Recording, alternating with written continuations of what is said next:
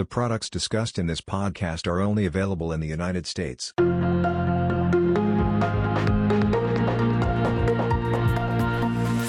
Hello, everyone. This is Mark Santola from the Portfolio Analysis and Consulting team at Natixis Investment Manager Solutions. I'm joined by my colleague, Sean Caucus. Today, we'll be sharing an investment idea that we think is a compelling way to position your equity portfolio for 2024, leaning on quality and growth. We'll contextualize this idea using our cyclicality versus inflation framework, something we've reviewed a bit in past podcast episodes. So Sean, let's start by giving a brief refresher on how the cyclicality versus inflation framework works. Then we'll get to our macroeconomic outlook for 2024. And then finally, we'll tie this outlook to portfolio positioning using our cyclicality versus inflation framework. So much of the volatility in markets over the past few years can really be boiled down to the market repricing inflation and growth. Therefore, we built a framework to help clients align their portfolios with the outlook on both of these factors. And this framework scores equity products based on exposures to industries that have shown a historical tendency to outperform in the four possible scenarios of growth and inflation coming in either higher or lower than expected. So you're left with four scenarios. Scenario one, growth stays resilient, inflation comes under control. Think of this as the soft landing scenario. Scenario two, growth stays resilient, inflation remains sticky. We call this the reflation scenario. Scenario three, growth slows, inflation comes under control. This is the hard landing scenario. And then scenario four is where growth slows, inflation remains sticky. This is the stagflation scenario. Our investment committees found this framework to be pretty useful in aligning the portfolios we manage with our outlook. So recapping 2023, we've seen an environment where inflation's eased dramatically, falling from levels that we hadn't seen in decades and is now within striking distance of the Fed's target. Meanwhile, economic growth has proven much more resilient than many initially expected. Recession seemed like the dominant narrative coming into the year, and we slowly saw those recession forecasts get pushed out to 2024 and beyond. Therefore, it wasn't surprising to see strategies that benefit from a soft landing outperform in 2023, since that combines inflation fading with economic growth coming in stronger than expected. But let's look ahead to 2024. Sean, how are we thinking about the macroeconomic environment over the next year? Well, first off, we expect inflation to continue normalizing back to the Fed's 2% target. If you look at core PCE, which is the Fed's preferred inflation measure, the index is now settling into a 2% run rate if you exclude the shelter component. So disinflation is continuing to broaden out. We exclude the shelter component because there are considerable lagged effects in that shelter PCE calculation, roughly 12 to 18 months. So real-time data around rent suggests that by mid-next year, shelter PCE could be increasing at a slower rate than what we even saw pre-COVID. And given that shelter makes up nearly a quarter of the core PCE index, this is a pretty big deal. It's a matter of when, not if, this last category of inflation normalizes like the rest of the index has. We also think that the labor market will continue to look more normal than it has the last few years. And this is important for the inflation backdrop, as a tight labor market and higher wages can potentially put upward pressure on inflation. Over the last year, we've seen hours worked decline, we've seen average hourly earnings slow, and we've seen payroll growth slow to the levels that are now consistent with the 2% inflation world that we were in prior to COVID. Now, looking at the economic growth backdrop, we're still upbeat, but we're beginning to appreciate the potential for a slowing growth environment. While real GDP growth reaccelerated in Q3 of this year, coming in at roughly 5% annualized, it's unlikely that that persists. Naturally, you'd expect some sort of normalization there. And nominal GDP growth has been slowly slowing from high levels, and we expect that to continue as inflation normalizes. We've also seen credit card delinquencies tick higher, although this has been an issue impacting the lowest credit quality consumers. We've also seen corporate default rates ticking higher as well. Again, we've only seen this at the lower credit quality issues. And then payrolls have also been slowing, with the unemployment rate ticking a bit higher.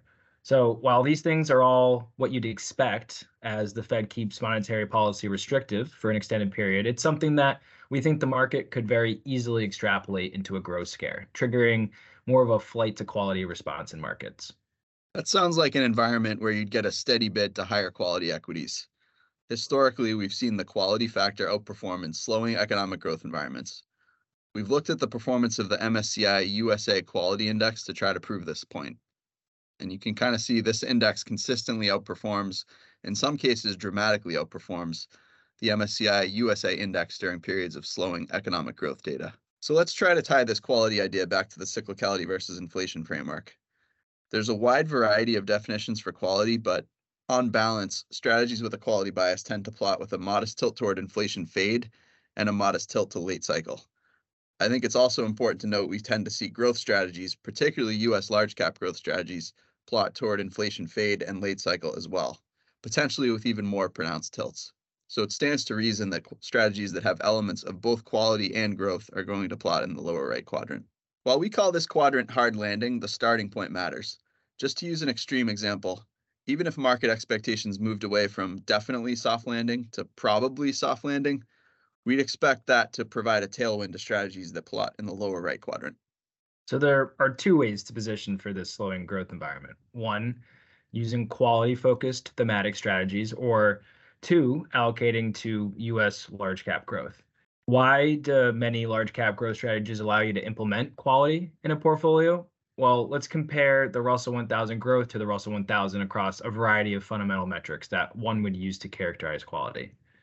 The Russell 1000 growth generates a higher level of return on equity and invested capital over time, which indicates healthier profits. And the Russell 1000 growth also has lower levels of debt to capital and higher interest coverage ratios, indicating lower leverage.